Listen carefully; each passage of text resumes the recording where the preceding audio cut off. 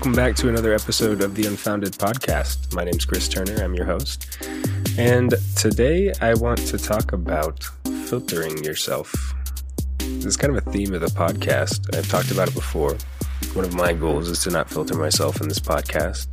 Just take every thought that comes into my head while I'm recording and send it right to you. And I was sitting here tonight, kind of just listening to some music and hanging out, and the idea popped in my head, hey, filtering. People filter themselves all the time. And I kind of want to dive into it a little bit. So, this is another fear-based thing. There's a trend here, right? Filtering yourself. This is also an ego thing. So, what do I mean by it's a fear? Well, why would somebody change what they would intend to say? Right? I guess that's really let's start somewhere else. Let's start with the ego. So how do you know what you intend to say? Well, ideally, the way it happens is that you feel that somewhere inside your head, this idea is generated through some connection or synapse and electrical circuits of some sort. In essence, some kind of description like that, right? And this idea is formed somehow. There's not a real good description usually. People can't really describe it very well, but it comes from inside you, let's say, right? Well, then we have to ask what's you. And this is where the ego comes in, right? Because the ego is what a lot of people associate with themselves. And that's for a couple of reasons. There's a really, he's not extremely famous, but he's famous in my eyes. His name's Alan Watts. He's a philosopher, kind of an Eastern philosopher, that was very popular back in the 60s. And he has a lot of recordings of his talks. And he talks about things like the ego and stuff like that in depth. He's very intellectual, but also very spiritual, very interesting person. If you're interested in diving in deeper into anything I talk about, Alan Watts will talk about some of the things I talk regularly. So anyway, but he has this one, I think probably the best description of where the ego comes from.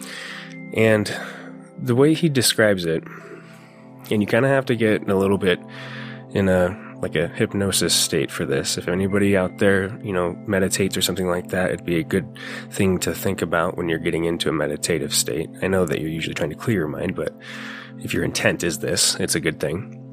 So, the idea is clear your mind. You can be laying in your bed sometime, or you can be, laying on your couch, whatever, but the idea is just kind of get really relaxed. And you want to try to, loosen your muscles in a sense, right? Let go of the tension. If you kind of really focus on the way your body is feeling, you'll notice there's this tension. It's very subtle, and you may have to lay there still for a second to feel it. But if you lay there still and don't move at all for long enough and you focus, you start to feel that there's like this constant tension you feel pretty much everywhere. It's like a constant tension. And what Alan Watts identified is that this tension is actually related to your muscles. So this tension is kind of a constant feeling. It is a feeling that you actually have, but it's not really like the outer limit of your body, the way you would generally identify with it, right? You kind of identify with that feeling is like where your body ends and the world begins or something. You know what I mean? But it's not really the best way to think about it. It's more of that feeling is really like the muscle tension that you're feeling. That's what you're feeling. You don't really feel that barrier. The only time you ever feel that is if you break it, right? If you cut your finger or something like that. But you don't feel that barrier any other time. And the reason you feel it then is because you expose, those nerves and stuff to the outer, the outer world. And so you feel it. But the idea is that the ego, there's an actual feeling, like a physical feeling associated with the ego. And that is this tension. And if you think about it, that's kind of what you associate with I, right? It's this tension that you feel constantly when you're awake, at least. That's interesting, actually, kind of a side topic. That might be why dream states are a little different. There's not the physical constraint. You don't feel that tension anymore. Anyway, but the ego itself is what it's comprised of is kind of simplistic layers of both your image of yourself, so kind of what you think you are, and then what people give back to you as your image as well, kind of what they reflect back to you. So how they interact with you, how they respond to the things you say, stuff like that. The more you interact with the world, the more you get kind of a better resolution, ego in a sense, a better resolution image of what people think of you and then what you think of yourself, right? And you do kind of constantly adjust this in some sense, right? But it's a conglomerate of those two things. And the idea is that it's very dependent on the outside world, right? So your idea of yourself is kind of half made up of, entirely actually, it's half made up of what people think about you, basically, right? And so I think the reason it's a fear of ours is because we, our ego, in a sense, the modern I is really this thing that is dependent, almost, it's tied indefinitely to people's perceptions. And so there's a lack of control in that. And people then fear how the things they are going to say are then going to be perceived. And so if you have this, if you're approaching any conversation, and you're about to say something that or have seen, in the world as being, brash or, maybe a little bit, politically insensitive or whatever, you know what I mean? This trigger goes off in your head and says, alert, ego damage imminent, right? But we don't say ego, we say damage to me imminent. That's how the alarm goes off in your head. And so you react like it's an actual physical threat. And sometimes people can have physical reactions. That's when you have panic attacks. That's when you have anxiety attacks, because you're perceiving a physical threat. That's how your body's perceiving it. It's interesting, right? Filtering yourself in some ways may seem like the right thing to do, right? It's like, yeah, so you want to filter yourself? No. See, because what you do when you filter yourself is you hide the side that is your image of yourself. Right? You hide what you think of yourself from the world. And the problem is that relationship is reciprocal. You know what I mean? The more that you kind of speak your truth, in a sense, or speak your side of your ego to the world, the more it reflects more of that back to you. And it becomes it becomes more of a solidified thing. Your identity.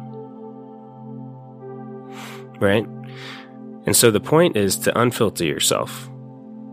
The point is to really show who you are, to speak your mind, to speak your truth, speak what comes in your head. And it's an interesting thing that happens when you do that. It's a kind of magic, I think. And I'm interested to see how that works out in the world if anybody listening to this wants to try it. If you're brave enough, it's scary as shit. It's really scary. But if you want to try it with somebody you trust, that's probably the best route to go about it. Take a friend. Go out there and tell them something you haven't told them before. Or find something. Is there something you're hiding that you haven't told anybody?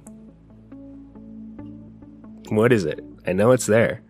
Everybody's got them. Those skeletons in the closet, right? What is it for you? Whatever it is, find the one person you can trust in this world, because everybody's got somebody. And if you don't, go find somebody. That's the first step. Right? But find that person you trust, the person you rely on, you can lean on in a heavy situation. And tell them it. See what happens.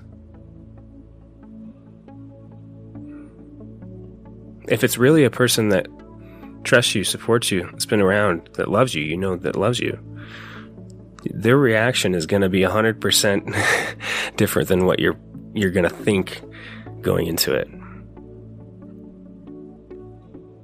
And you know what? Like, there's always the possibility that it isn't. But here's the thing. Even if it isn't, you just did something true.